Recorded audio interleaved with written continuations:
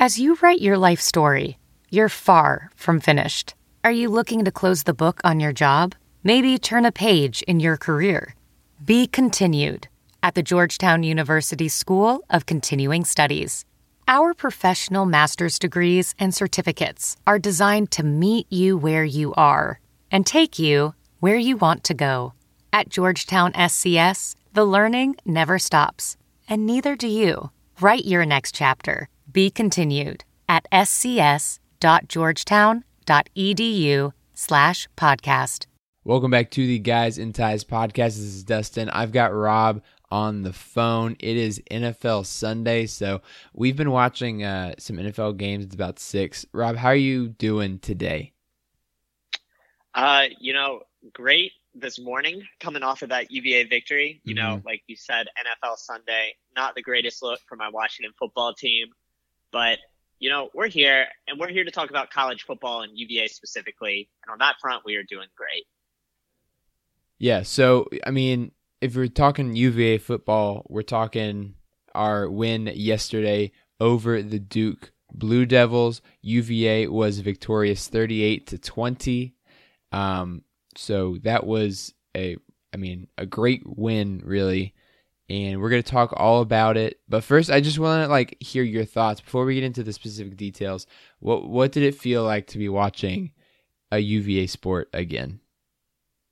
I mean, obviously amazing, man. I've been waiting for this. I think we all have for so long. The game itself, it went kind of as we expected, kind of a rough first half, at least first quarter, and we kind of settled in, and Brennan Armstrong, especially in the fourth quarter. But, it was super weird seeing Scott Stadium without fans there, and they didn't really pipe in crowd noise either. But, anyhow, man, I was just thrilled to be watching football again.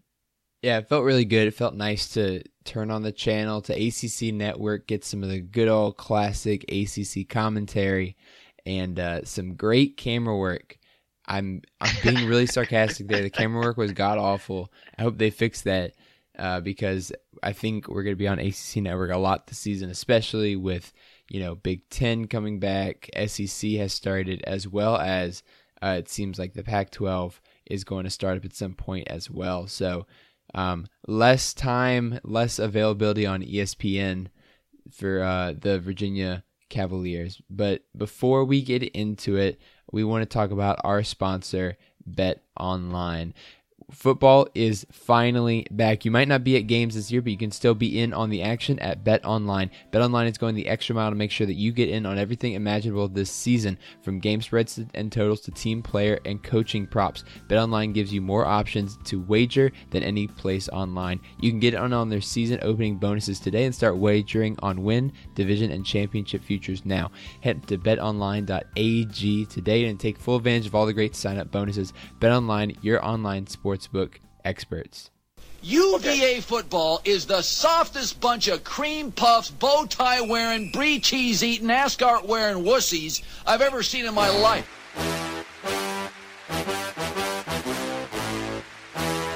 I'm gonna punch people from UVA right in the neck. They wear suits to games. That's absurd.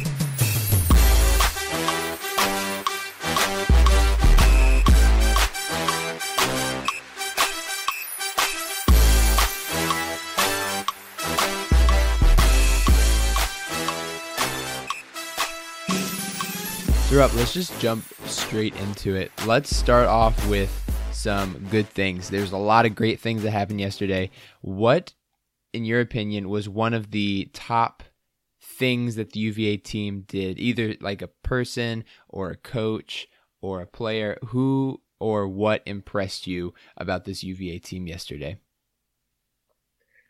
Yeah, man, it's hard to choose only one, honestly. Mm-hmm. The big thing is the turnovers. Virginia has done a terrific job, during the Mendenhall years of turning over Duke quarterbacks. And yesterday, Chase Bryce threw several interceptions, also a couple fumble recoveries there towards the end. Turnovers matter. And, I think the defense played really, really well. Otherwise, I was really happy with the front seven. the way they played, especially the defensive line. You saw kind of the potential there for Nick Jackson as well.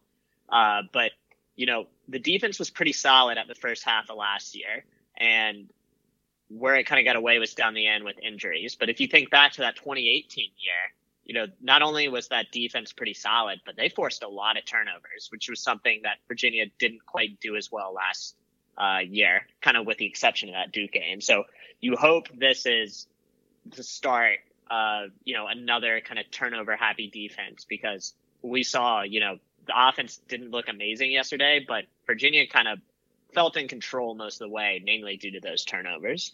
Yeah, and you think especially back to like the end of the third quarter, start of the fourth quarter, when Duke had a couple drives in a row ending with turnovers, ending with interceptions especially. You know, we had 5 interceptions as a team, 2 fumble recoveries. It was a really great way for the defense to help out and kind of pump some life into an offense that was struggling, especially in the first and the third quarters. You know, we didn't score in the first or third quarters. We only scored in the second and fourth. And we'll talk a little bit about that later, but, you know, there's at times where the offense seemed to really stall in this game. And I think the defense kind of pumped some life back into them, getting big time turnovers, not allowing, you know, that goal line stand on the very first drive to prevent a touchdown after the fumble on the kickoff. I think this defense did a lot of great things, and the turnovers especially gave our team a huge chance to win this game. Yeah, 100%. And, you know, it's easy to look at the secondary, you know, the safeties specifically for these turnovers. You know, Joey Blunt had 1 interception. Brenton Nelson had 2. Like, we get to see what it's like to have Brenton Nelson back, and it's terrific. You know, D'Angelo Amos had a pick as well. So, I mean, it's easy to look at the secondary and be like, yeah, like, these guys are great. But, you know, it really started at all levels of the defense. And, you know, you bring up that Mandy Alonso play. That was such a big play. And, you know, it almost different situations in the game, but it really almost reminded me, if you remember 2 years ago against Louisville, when Zane Zandier had a big goal line stop. You know, that's kind of what it reminded me of. You know, it felt like just a big play and a big confidence booster early for this Virginia team. And then, you know, the defensive line as a whole played really, really well. You know, Jawan Briggs is noticeably bigger. He got a sack. Richard Burney played well. Jameer Carter, a true freshman, was in there in the rotation. You know, all those guys played really well, and the linebackers were all over the field. You know, Noah Taylor had a sack and a half. I was really, really impressed with Nick Jackson. And, you know, they really threw off Chase Bryce. And the Duke offense, you know, not only were they throwing interceptions, but they just kind of looked all out of sorts in general. And so much of that is kind of that havoc mentality that this defense really forces on its opponents. Yeah, I like you use havoc, you know, the VCU basketball kind of mantra. But I don't know if we're as scrappy as VCU. I think we're a little bit more disciplined in that area. But I want to point out a section of the game where Virginia just took over, and it starts off with a Duke interception after a 4-play 58-yard drive where it seemed like Duke was actually doing something. They throw a pick on the Virginia 6. So Virginia goes 94 yards, scores a touchdown. Next drive, Duke, 4 plays, 20 yards, interception. UVA once again drives 49 yards for a touchdown. Next drive, 3 plays, -9 yards for Duke, interception.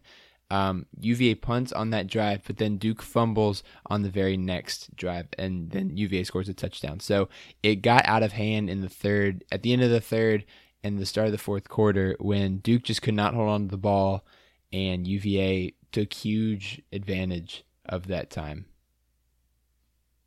Yeah, you know, I think that was a really big confidence booster there for Brennan Armstrong as well. Because Brennan, you know, as we expected, I mean, it's first-time starter. We can't ask the world of this guy to begin with.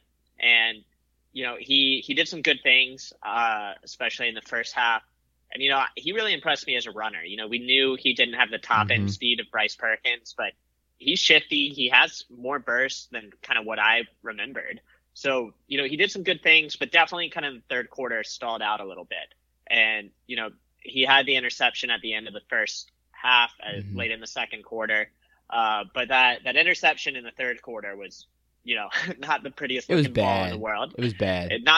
So, you know, having the defense to lean on like that, you know, which really, again, Virginia had in the first half of last year, but really did not have in the second half of last year. So having that defense to lean on, I think is huge for Brennan Armstrong, just because, you can play the field position game and, you don't have to put the team on your shoulders.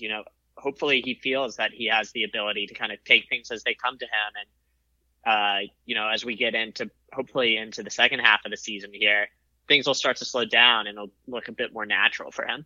Yeah, and he struggled a lot both in the first quarter as a passer and in the third quarter as a passer. That interception led to a Duke touchdown, puts them ahead 20-17 in the third quarter, and then we have to punt again on the next drive. It kind of felt like it was almost getting out of control, and I know you especially were saying, I don't need this in my life, the stress of almost losing to Duke.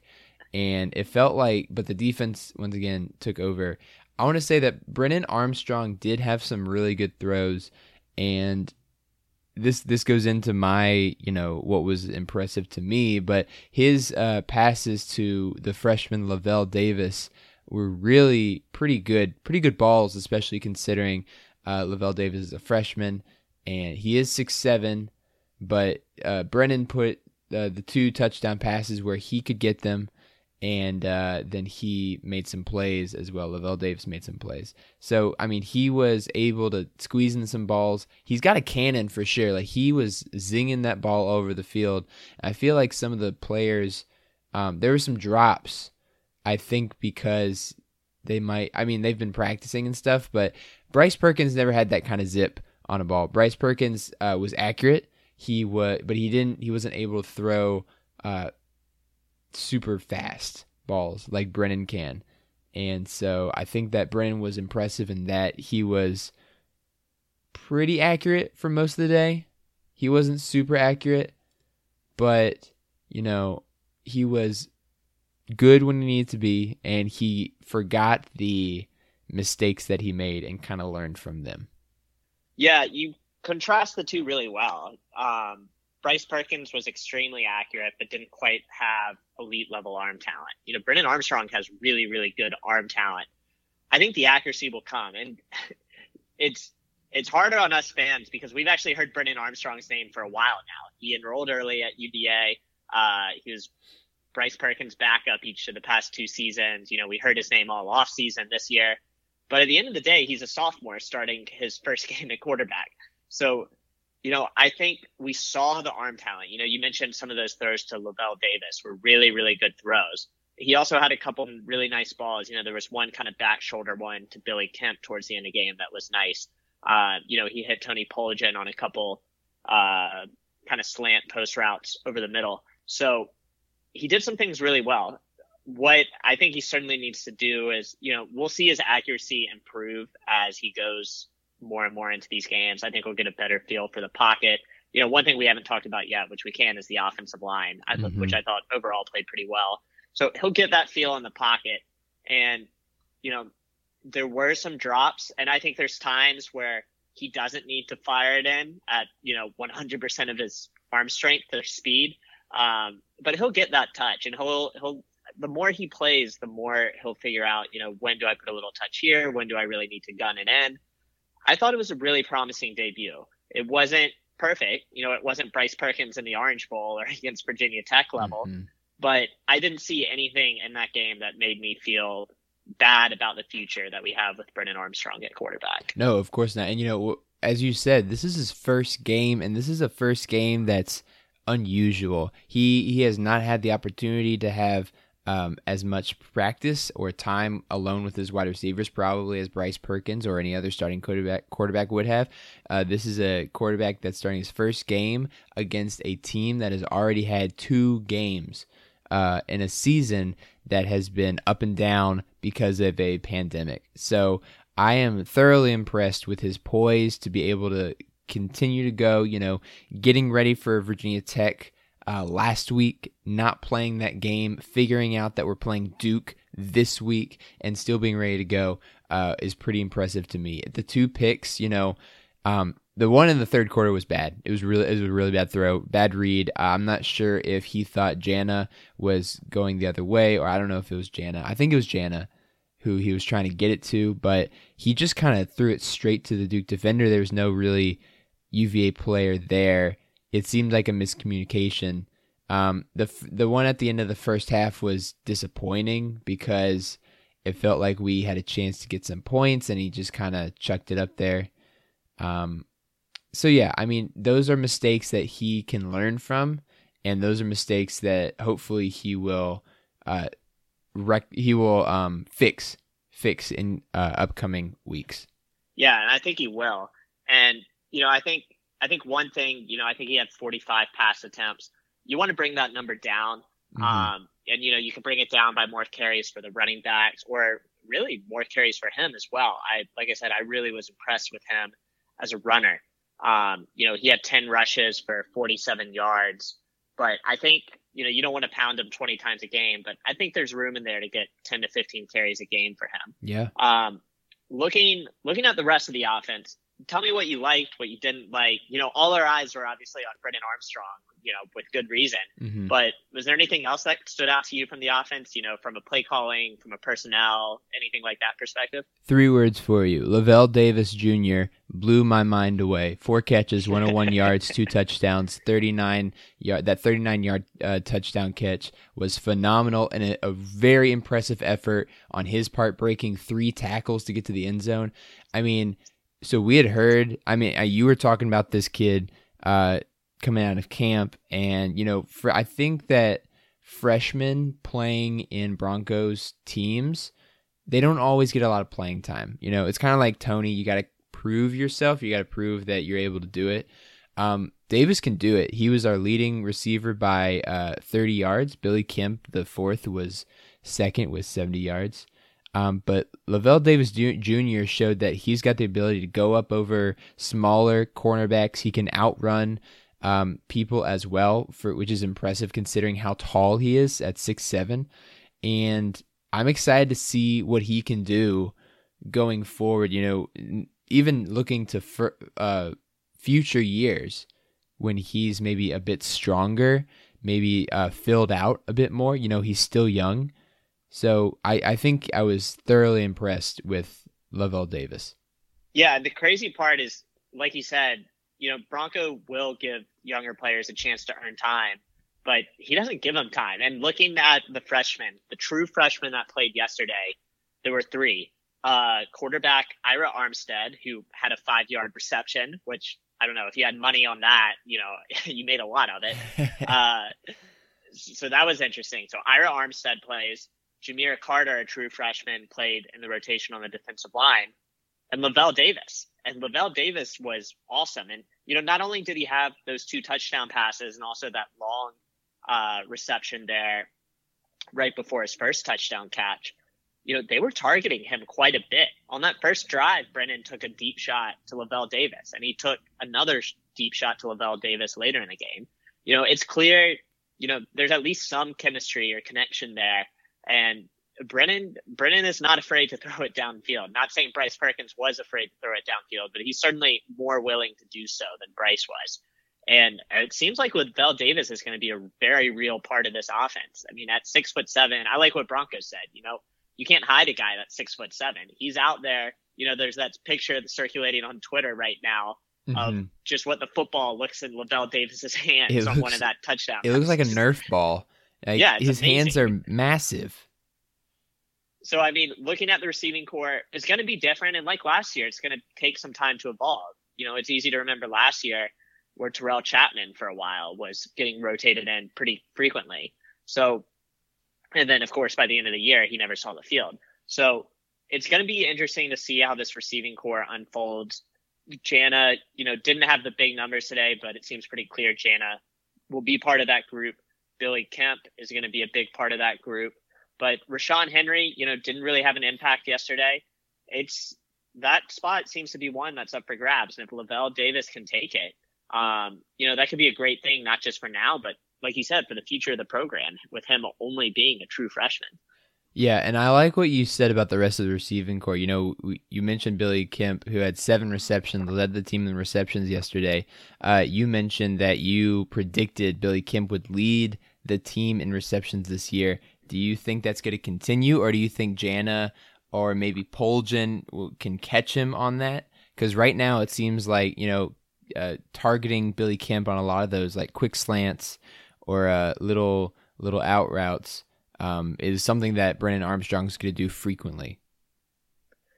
Yeah, no, I mean, I stand by that. I think Billy Kemp leads this team in receptions. You saw it yesterday. It's the same HVAC role we saw with Olamide Zaccheaus for 2 years. Same one we saw with Joe Reed in many respects last year.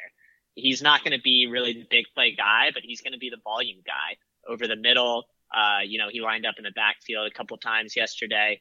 And, the buzz coming out of camp is that he was a multiple reception per drive type of receiver, that there would be touchdown drives where he'd have 3 or 4 catches. And it absolutely seems like that's going to be part of the plan. Jana had a great chemistry with Bryce Perkins, and it's easy to remember too, Terrell Jana did not have the best first half of last year. So much of his production came in the back half of last season. So while Hasise had great numbers, over 1,000 yards receiving last year, over the final couple of games, Terrell Jana probably averaged more yards a catch than he did. So, I think you're going to have to reestablish that connection a little bit with Jana and Brennan Armstrong. But, I do really think Billy Kemp's going to be a volume guy here. And I will say I was encouraged by Tony Poljan, though. I liked having that tight end in the middle because it's been a while since we've had that. Yeah, I like having that big tight end. He kind of he looks like a Heath Miller type, just really big, stocky, well built, good hands. It seems like I think Brennan had underthrew or threw behind him a couple times, so he was unable to catch some of those balls. But he looked, as their chemistry grows, I'm excited to see a big target, especially like right on the goal line in the red zone, what he can do with the ball. I have a question for you. How do you feel about Tavares Kelly being kind of invisible yesterday, actually producing negative yards, 1 reception, -7 yards, also muffed the opening kickoff, didn't receive the opening kickoffs after that? How do you feel about Tavares Kelly? Is he in the doghouse now, or is this something that he can bounce back from? Man, I mean, on kickoffs, it definitely seems like he's in the doghouse. Bronco pulled him after that fumble on the opening drive, and I don't think there was another kickoff return the rest of the game. The rest of them were touchbacks, but it was Shane Simpson catching the ball. I'd really like for Tavares Kelly to be our primary kick returner, because in the backfield, I really like Shane Simpson. And, only having 2 running backs, I'd love to be able to use Shane Simpson more heavily in the backfield and not have to worry about the injury risk at kickoff. That said, I don't know. I guess we'll have to find out versus Clemson. But, wouldn't read too much into the 1 reception for negative yards. That was when Lindell Stone was at quarterback, and it was just a little pop pass that went for negative yards. But what I would read into is the fact that he didn't have any other receptions. And with a receiving core kind of as inexperienced as we have right now, he's a guy that you certainly would want to be a bit more involved in the offense. And we were wondering, can he develop into a deep threat? Looks like Lavelle Davis might be that guy. So then the question is, can he really compete for those underneath routes, those screens, and quick passes? And it really seems like Billy Kemp is that guy. So doghouse or not, it definitely seems like Tavares Kelly has some work to do if he wants to be more involved on the field. Yeah, because at this point, it seems like he's kind of a gadget player, but maybe there's some room for him to get some catches in the future. I'm not sure.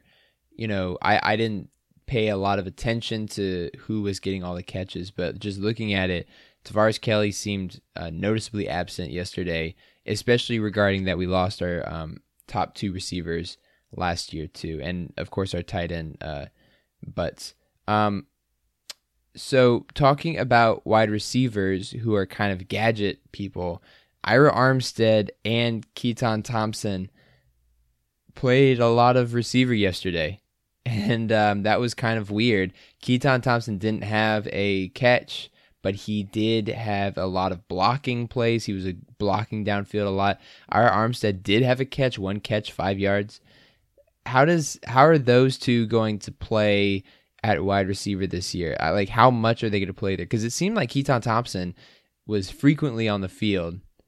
Yeah, I mean, I certainly didn't expect Ira Armstead to catch a pass, or really even to play in the game at all. So, good sign, bad sign. I don't know, read into it what you will. But yeah, that was certainly unique. With Keaton Thompson, Robert and I had hinted that he was too good of an athlete to keep off the field holding a clipboard. So, we knew he was probably going to be used some way, somehow. But yeah, like you said, he was used like pretty frequently, certainly more frequently than I think anyone was expecting. Like you said, he was mostly in there for blocking. He was in there a couple short yardage runs. I think he was also out there blocking on one screen pass to a receiver. So it was interesting. And then of course he did have the gadget play, which was not the prettiest thing in the world, where he threw the ball deep to Brennan Armstrong, and thankfully no interception, just an incompletion, no one hurt.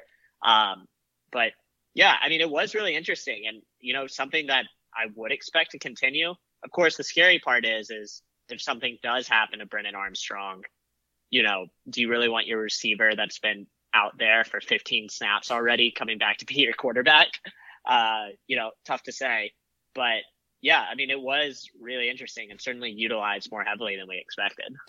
Yeah, and I think the last thing to talk about with the offense would be the rushing attack. Wayne Talapapa with 16 carries, 95 yards, 2 touchdowns, a long of 19 yards, and an average of 5.9 yards per carry. Brennan, of course, we've already talked about, 10 carries, 47 yards, 1 touchdown. And, Shane Simpson, the transfer, 8 carries for 36 yards and a 4.5 average. I mean, it felt like the rushing attack was really good and much better than I thought it would be this season. Yeah, it took some time to develop, but I like where this run game can head. Wayne Talapapa is fulfilling kind of the same role he had last year. In between the tackles guy, tough running, career high 95 yards for him, which is a great sign. Beats his previous career high, which was 77 against Duke last year. So certainly an encouraging sign there. Like you said, I really like Shane Simpson, and I like Shane Simpson also as receiver out of the backfield as well.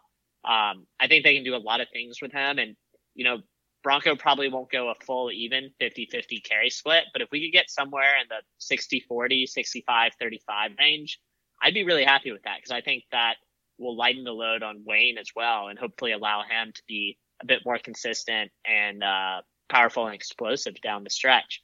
And finally, the last thing with the running game is also the offensive line. Mm-hmm. And same thing as last year. Last year they released the depth chart the week before the Pitt game, and the group that started that Pitt game, same group of 5 players, but they were in different positions. Well, the exact same thing happened this year. They released the depth chart the week before the game, and then game day, they trot out the offensive line, and it's the same 5 group of guys that were the starters, but they moved them around. They moved Ryan Swoboda back to right tackle, which is where he was working most of the camp. And they pulled Regensmeyer into guard and bumped Nelson out from guard to tackle. So, personally, I'm no offensive line expert, but that was kind of the starting line that I'd wanted all along going into camp. So I was happy to see that development. Duke has some really, really good edge rushers, and for the most part, they kept Brennan upright. And, like you said, it was a strong performance on the ground, 188 yards. So overall, I was impressed with the run game. I don't think it's top tier in the ACC yet, but it certainly looks to be, improved from last year and hopefully a bit more versatile than last year as well. I think it's for sure a step in the right direction. Last year, I think we complained a lot that we didn't feel like Wayne had a lot of wiggle to him. He was kind of a 3-yard fall forward kind of guy. But this time, averaging almost 6 yards, he made some guys miss, which was something that he didn't do a lot last year. A lot of times I feel like he would just kind of run through the tackle and fall forward. But this time, making some guys miss in open space, he seemed to have a little bit more wiggle this year, which was really nice. And of course, the lightning to his thunder, Shane Simpson, just a speedy guy, small guy, able to squeak into some small holes. Really impressive, and I'm looking forward to seeing an expanded role for him. Kind of as you were saying, a 60-40 split would be super nice. Yeah, and I'm excited to see where it goes. And of course, as a runner, Brennan Armstrong, we already talked about this, but Seems strong, wants to hit some people. Not that that's always a great thing, but he slid it. He did slide a couple times, ran out of bounds a couple times. I was super happy to see him mostly protecting his body. I mean, I know as we were watching this game yesterday, we were both kind of happy with what we saw from Brennan Armstrong as a runner. He has that burst, and top end speed isn't going to be Bryce Perkins, but heck, maybe 2 players on the team last year had the top end speed that Bryce Perkins had. He was an unreal athlete for any position, not to mention quarterback. So Brennan, I was impressed with Brennan, and they used him in a variety of ways in the run game too. There were some just kind of straight draws up the middle. There were some more delayed draws. There were some even kind of sprint draws to the outside, one of which went for 14 or 15 yards. So they're going to use him in the run game quite a bit. I think the difference that we're going to see is that what the offense was really designed for with Bryce Perkins is really to get receivers to the outside of the field. So that way, if the read wasn't open for Bryce Perkins had room in the middle of the field to take off. And, he would go through his progression sometimes, but lots of times the best play, if the top receiver wasn't open, was for Bryce Perkins to run. This offense is a bit different with Brennan. They're going to use the middle of the field. And you look at his scrambles yesterday, not many of them came on passing plays where he scrambled and ended up running. He's willing to stay in the pocket and willing to go through his progressions. And as a result, we're going to see more plays over the middle of the field as well. So it's a different offense for sure. And it's still one that's evolving. I'm sure Robert and I and Jason Beck are working hard on, optimizing this to his strengths. So all of that to say, I was really impressed with Brennan as a runner. Exceeded my expectations. And, there's no reason to think Brennan Armstrong can't finish the year with 400 or 500 yards on the ground. It's certainly going to be a big part of the offense. Mm-hmm. Yeah, I agree. So we've talked about the good things. Let's talk about some of the things that we think need to be improved a little bit. But before we do that, we want to talk about our sponsors, Bet Online. Football is finally back. You might not be at a game this year, but you can still be in on the action at Bet Online. Bet Online is going the extra mile to make sure that you can get in on everything imaginable this season, from game spreads and totals to team, player, and coaching props. Bet Online gives you more options to wager than any place online. You can get in on their season opening bonuses today and start off by wagering on win division and championship futures now. Head to betonline.ag today to take full advantage of all the great sign-up bonuses. BetOnline, your online sportsbook experts. And we are also sponsored by Manscaped. Rob, when was the last time that you shaved your balls? Because the Manscaped Lawnmower 3.0 is a premium electric trimmer that's designed to give you a confidence boost through body image. Their ceramic blade and skin-safe technology are designed to reduce nicks or tugs on your fellas down low. The Lawnmower 3.0 is also waterproof and comes with an LED light, so you can manscape in the shower or in the dark, or in a dark shower, whatever floats your boat. They also just released their Shears 2.0 nail kit, which is the perfect add-on to their Lawnmower 3.0 trimmer.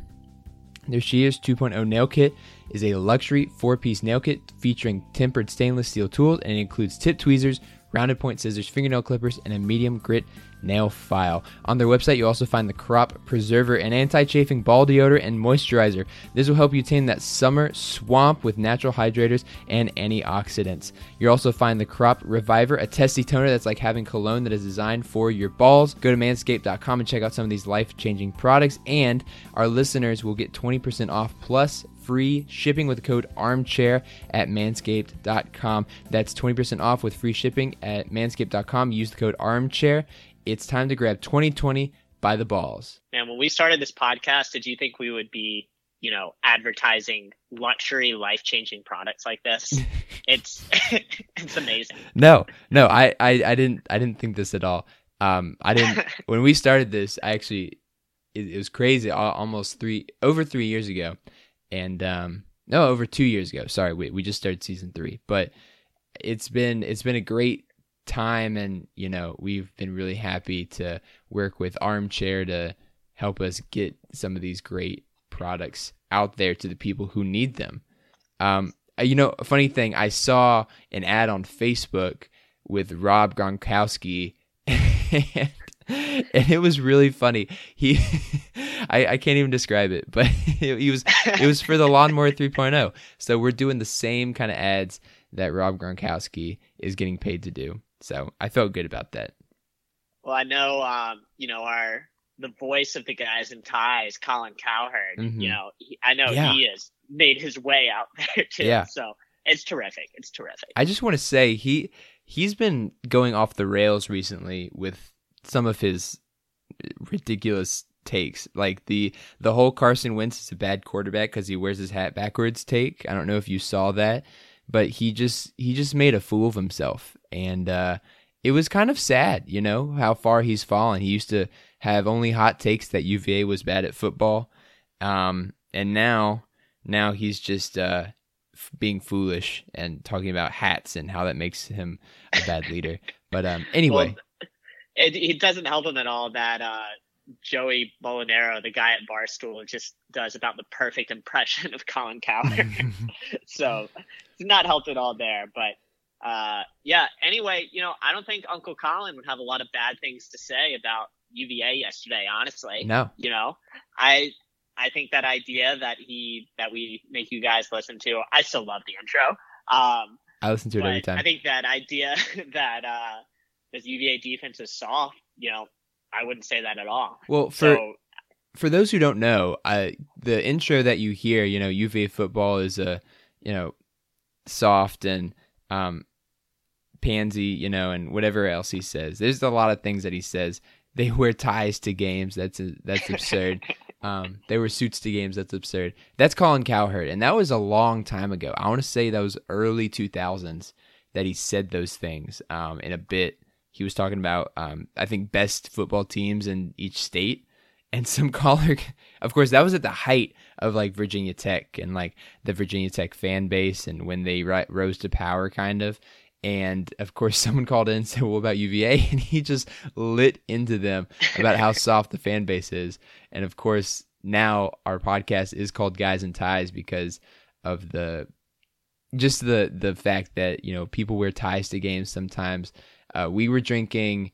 I know it was a while ago, but we were watching football a couple weeks ago and drinking some wine during it. Not beer. We were drinking wine. A nice red blend, which was great. We were just sipping on it, so it was a very UVA thing to do. It was very classy, but we owe it all to Colin Cowherd. So that's why he's the voice of the Guys in Ties. Uncle Colin.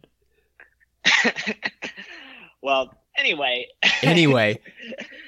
maybe some things we didn't like about yesterday. Yesterday being the Duke game. For me, I don't want to say really the offense because I expect the offense to be kind of in transition for the next couple of weeks. So, I'm really going to focus on the defensive side of the ball, which is obviously the strength of the team. There were a couple big plays. There were some plays down the sideline where a receiver just kind of put a move on either Nick Grant or Devontae Cross and got open. But I would say, no one's going to mistake those two corners for Bryce Hall. But Nick Grant, again, played pretty well yesterday. He had an interception. And Devontae Cross, moved to corner more out of necessity. Definitely a more natural safety. But I thought he overall played pretty well, too. Where the big plays came was more over the middle of the field. And zone coverages, linebackers just not dropping deep enough. And, admittedly, Chase Bryce threw a couple, he didn't throw many great balls yesterday, but he did throw some nice balls over the middle to those tight ends and a couple times to the receivers over the middle. So I'm sure that's something that'll get cleaned up, but, football has kind of transitioned in my mind from, several decades ago as a game of ground and pound, wear your opponent out, to now kind of, in the 2020 season, it's explosive plays. How do you score points? Score points quickly too. So you certainly want to see the defense cut down on some of those types of plays, but those, that's just zone coverage. And I think the defense will clean that up. What about you? Did anything stand out as things to improve upon? Well, just maybe something I didn't like was at the very end of the game, fourth quarter. Game seemed out of hand. Duke was driving, but, we were up by 18. And Joey Blunt gets hurt, comes up holding his knee, is able to walk off without help, doesn't put any pressure on it. Seemed kind of like a scary thing. Comes out today that it was diagnosed as a bone bruise, so he is looking forward to playing against Clemson, which is really good. It was really scary there for a second. Joey Blount was an all ACC safety last year. Definitely looks to be doing the same thing this year. He played really well yesterday, so it was good to see that he was not hurt. But yeah, just injuries again. Injuries are tough, and I think we're going to see injuries this season that we might not have in years past, just because of no warm-up games, a kind of a weird schedule. You're seeing it in the NFL. Last week in week 2, there were 7 torn ACLs for some very high-level players. You're thinking Saquon Barkley. You're thinking one of the Bosa brothers on San Francisco.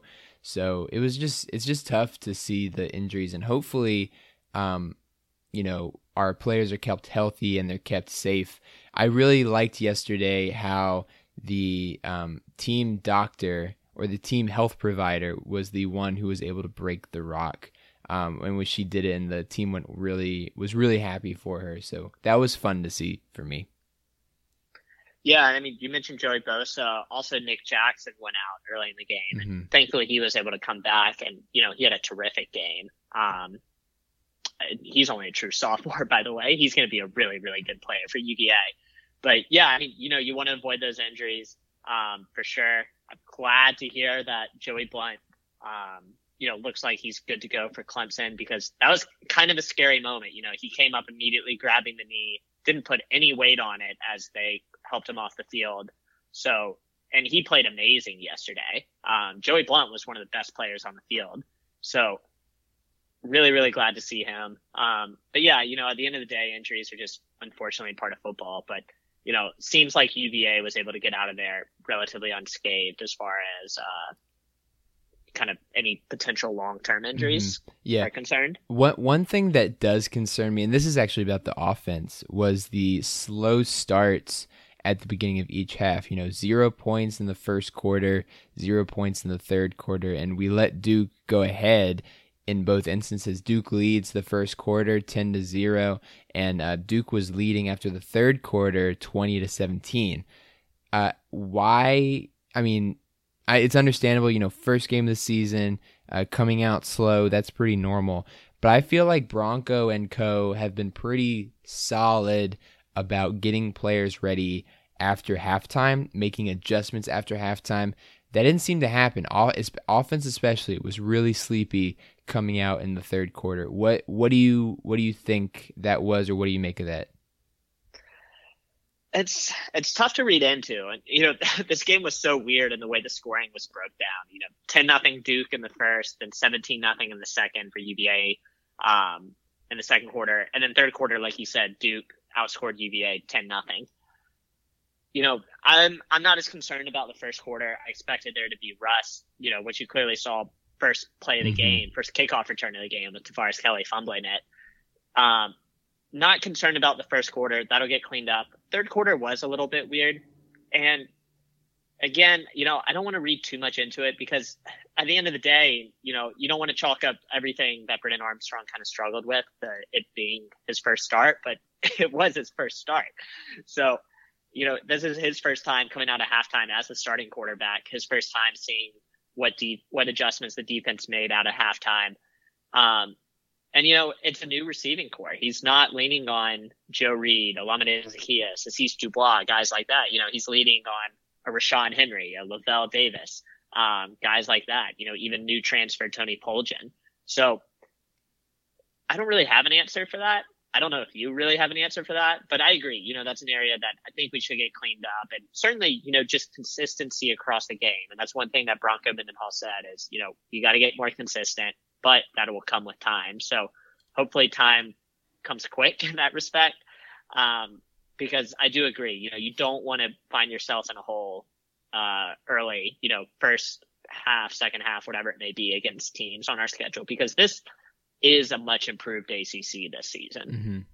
Yeah, and I'm just looking. I think that in the third quarter, I think it was more about energy and kind of focus than it was about talent or skill or anything like that. Looking at our 3 drives that we had in the third quarter, it was punt, interception, punt. low energy on those drives. 6 plays for 22 yards, 3 plays for 6 yards on the interception, and then 7 plays for 27 yards. Just not a lot of yards, not a lot going. It also felt like the offensive play calling seemed a little off too. So I feel like this group of people just needs more time to get to know each other in playing situations.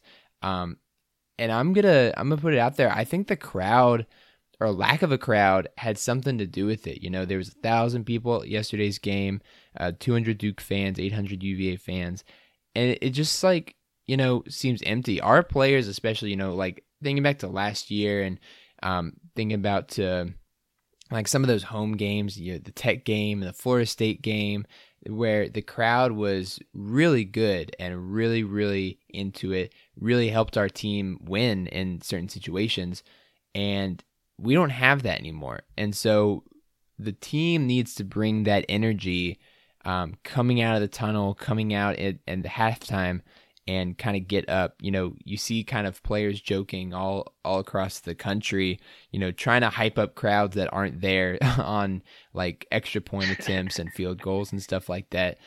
And guys on the sidelines, you know, having fun with, you know, trying to hype up fake crowds. And I think it's just a thing that teams are going to have to get used to. And as their first game, not playing in front of a crowd, my guess is that had something to do with it. Just the lack of energy.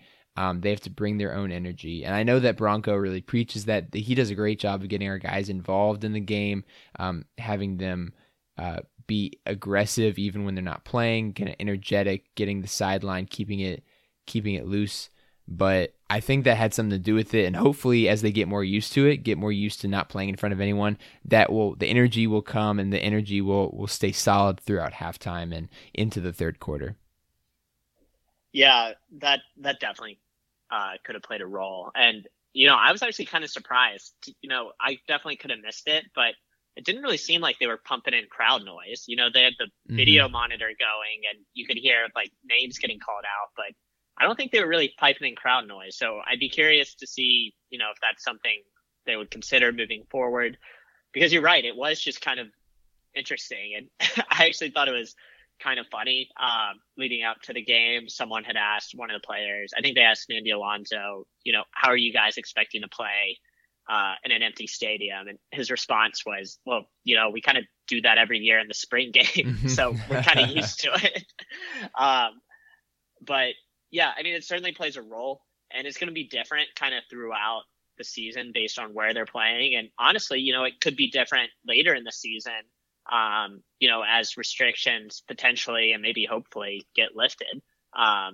So, you know, it's not out of the realm of possibility that Virginia could have, you know, at least some number of fans in their games at some point throughout the season. But yeah, I definitely think that plays a role. And I'm sure it affected Duke as well in some sense, but it's something to monitor kind of throughout the season, especially early on. Yeah, and I think, you know, as the season goes on, it'll get better and we'll get more used to it. But just for now, it's kind of weird. And, you know, we may never have more than 1,000 fans in Scott Stadium this season. But, you know, we'll see, and we'll see what COVID does. Rob, was there anything else that caught your eye as something to improve on, something that you didn't really like or care for during this game? What was something that you think this team needs to work on before Clemson next week? Man, we were talking about Clemson and, you know, how to even preview this game. Clemson's really good. So they beat Wake Forest in their opener 37-13. They beat Citadel in their second game of the season. You know, Trevor Lawrence, I think, was 8 of 9 in that game for 168 yards. They pulled him before halftime. Clemson's a really good team. Now, I don't think they're as good as they were last year. They don't quite have the weapons on the outside that they did last year, although they still have Trevor Lawrence, which, in my opinion, is the best college passer that I've ever seen. Travis Etienne, all, you know, ACC player of the year each of the past 2 years. And then obviously just the athletes they have on defense is next level. So how do you combat Clemson? Really starts with being mistake free. You know, I don't think they're going to win this game with 2 interceptions from Brennan Armstrong. We saw last year, you know, Virginia had some momentum early in that first quarter in the ACC championship game, and the tide turned pretty quickly, but it initially turned on that interception Bryce had on that opening drive. So no turnovers, can't beat yourself. And really, you got to find explosive plays, and you have to limit their explosive plays. Make Trevor Lawrence feel uncomfortable. That's hard to do, but you have to try. And, if Travis Etienne is running for 100+ yards, it's going to be pretty tough to win that game too. So Clemson can just beat you so many different ways, but, take care of what you can control, which is turnovers and hopefully, coming out ahead on the explosive play side. Yeah, I like what you're saying, limiting turnovers, limiting mistakes like penalties. ESPN's giving UVA 2.8% to win this game, which is not really surprising. Is there a lot of faith from people that UVA can win this game? No. Is there some faith that we can do something in this game? I say yes. Thinking back to last year, we lost 62-17 in the ACC championship game. Kind of an ugly game that got out of control, especially in the second quarter and into the second half. And we had probably one of the best players in UVA football history in Bryce Perkins leading the way. Now, Bryce Perkins is gone. We have a whole new quarterback. We've got a lot of new receivers. But the thing that we have intact is a lot of our defense. A lot of our front seven are coming back, and we have a really good secondary who a lot of them played in that game last year too. So they know what to expect. They know how good Clemson is. And if anyone's going to be able to get to the quarterback, it's going to be our linebackers, Noah Taylor and Charles Snowden. Snowden had no sacks yesterday, but he deflected 2 passes, which is great. Noah Taylor had 1.5 sacks. Richard Burney had 1. Juwan Briggs had 1. And Jameer Carter, the freshman, had 1 too. So, we've got a good front seven. They played Duke really well, bottled them up pretty good on rushing. They only had 56 yards rushing the whole game.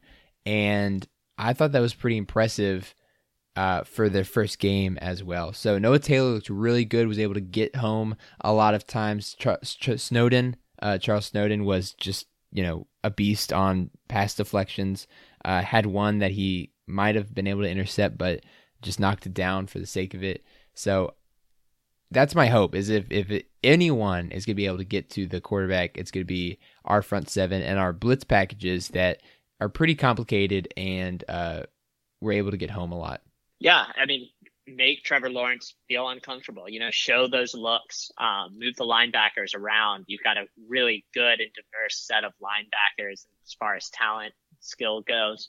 And, if you remember last year too, having T. Higgins and Justin Ross on the outside, they really picked on our DBs. And I remember Nick Grant saying, he felt like they really targeted him and picked on him. And that's something that he really wanted to improve for the Florida game, which he largely did. That was also one of Devontae Cross's first games at corner, against Liberty and against Virginia Tech, the 2 games before.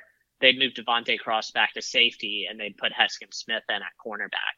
Well, against Clemson, Devontae Cross played corner, and, just the athletes that Clemson had on the outside, they really took advantage of those matchups. So I think Virginia will do better in this game. And even the coaches said, we felt like we didn't call the best game. We felt like we made unforced errors, that, our game plan could have been better.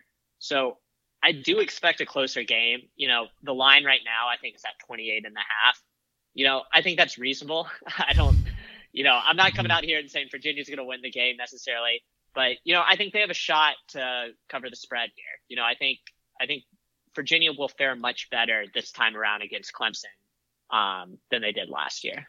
And, I'm going to be honest. UVA is going to be I think by far the best team that they've played this year. Wake, didn't look impressive, and the Citadel just was an awful game for Clemson. And so I think UVA is going to give them at least the best test this season. And prime time on ACC Network, 8 p.m. So that'll be fun. But I'm just looking for this team to go out, do their best. I want to see the coaching staff not make any weird calls or anything. Like, if there's some gadget plays with Ira Armstead or Keaton Thompson, like, that's fine. But I feel like the thing I'm afraid of is just going out and like making fools of ourselves, which Bronco usually doesn't do. And I think that after last season getting blown out in the championship game, I think that they're going to be hungry to kind of prove that they do belong in the top tier of the ACC along with Clemson.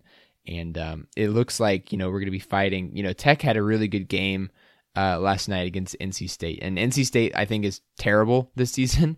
But, Tech looked good.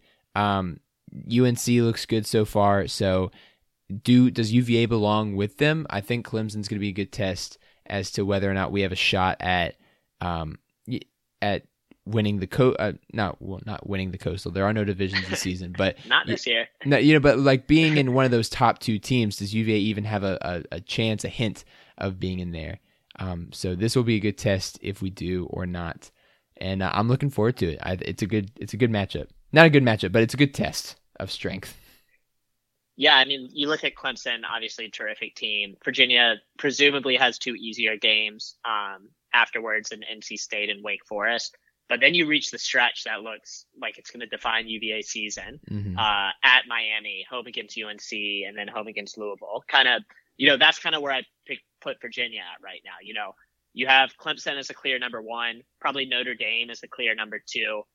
But where does kind of that 3 through 8 or 9 shake out? And, I think you're exactly right. We'll get kind of a hint at that starting next Saturday to see how well Virginia is able to compete with, the number one team in the country in Clemson. Yeah, and I'm going to be honest. Miami is looking really good this year. Derek King has been super impressive, and of course we're at Miami for that game. They played Florida State last night, blew them out of the water 52-10. And once again, I think that goes back to Florida State. I think they're bad this year. I think they're just bad. They're not good. Louisville, though, they beat 47-34. They put up 47 points on Louisville. And Miami actually plays Clemson the week after us on 10-10. So that should be a fun game as well. I'm just, it'll be interesting to see who comes out of this alive. A lot of people have pegged Clemson and Notre Dame to play each other for the championship game. But, Miami's making a strong push. I think Louisville has a chance to. UNC looks great as well. I think it's going to be a really, really fun season in the ACC. I agree 100%. And, now that we're kind of getting into the meat of the schedule, we're able to kind of make a bit more definitive conclusions. And we're still figuring out team by team, but I think it's safe to say the conference is better this year than it was last year. Oh, for sure. I think it is. And, especially with Miami. Is Miami back? Is the U back? I don't know. UNC looks great. The Mac Attack is doing good. And Florida State sucks, but that's okay. I don't really care about them. And, Tech looks pretty good this year, even though I hate to admit it. So it'll be a fun time, and we're excited to keep on going. Rob, is there anything any last words you want to say? Any shout outs you want to give? Any yells? Yeah, I mean, let's go ahead and bring the yells back, man. Now that we got real sports, kind of a real episode back, We've had real content now for like a month or two, which alone was terrific. But now that we actually have games, like it feels more normal. Yeah. God, yells is hard. I'll say Nick Jackson though. I was really, really impressed with Nick Jackson yesterday. He came off really a terrific blitz he had towards the end of the game where he got a sack. He was strong against the run. He laid a heavy hit on a rushing play. I think it was a third down play earlier in the game.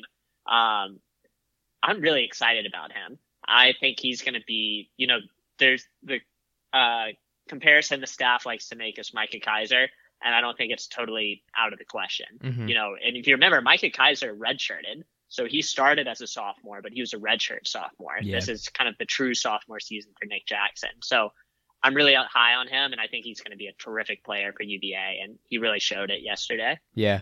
I want to give a yell out to a couple of former UVA wide receivers. One of them, Dontrell Inman, had 2 touchdowns today for the Washington football team, even though they lost. Sorry, Rob. But Dontrell Inman looked good, although he hurt his wrist kind of at the end of the game. I hope he's doing okay.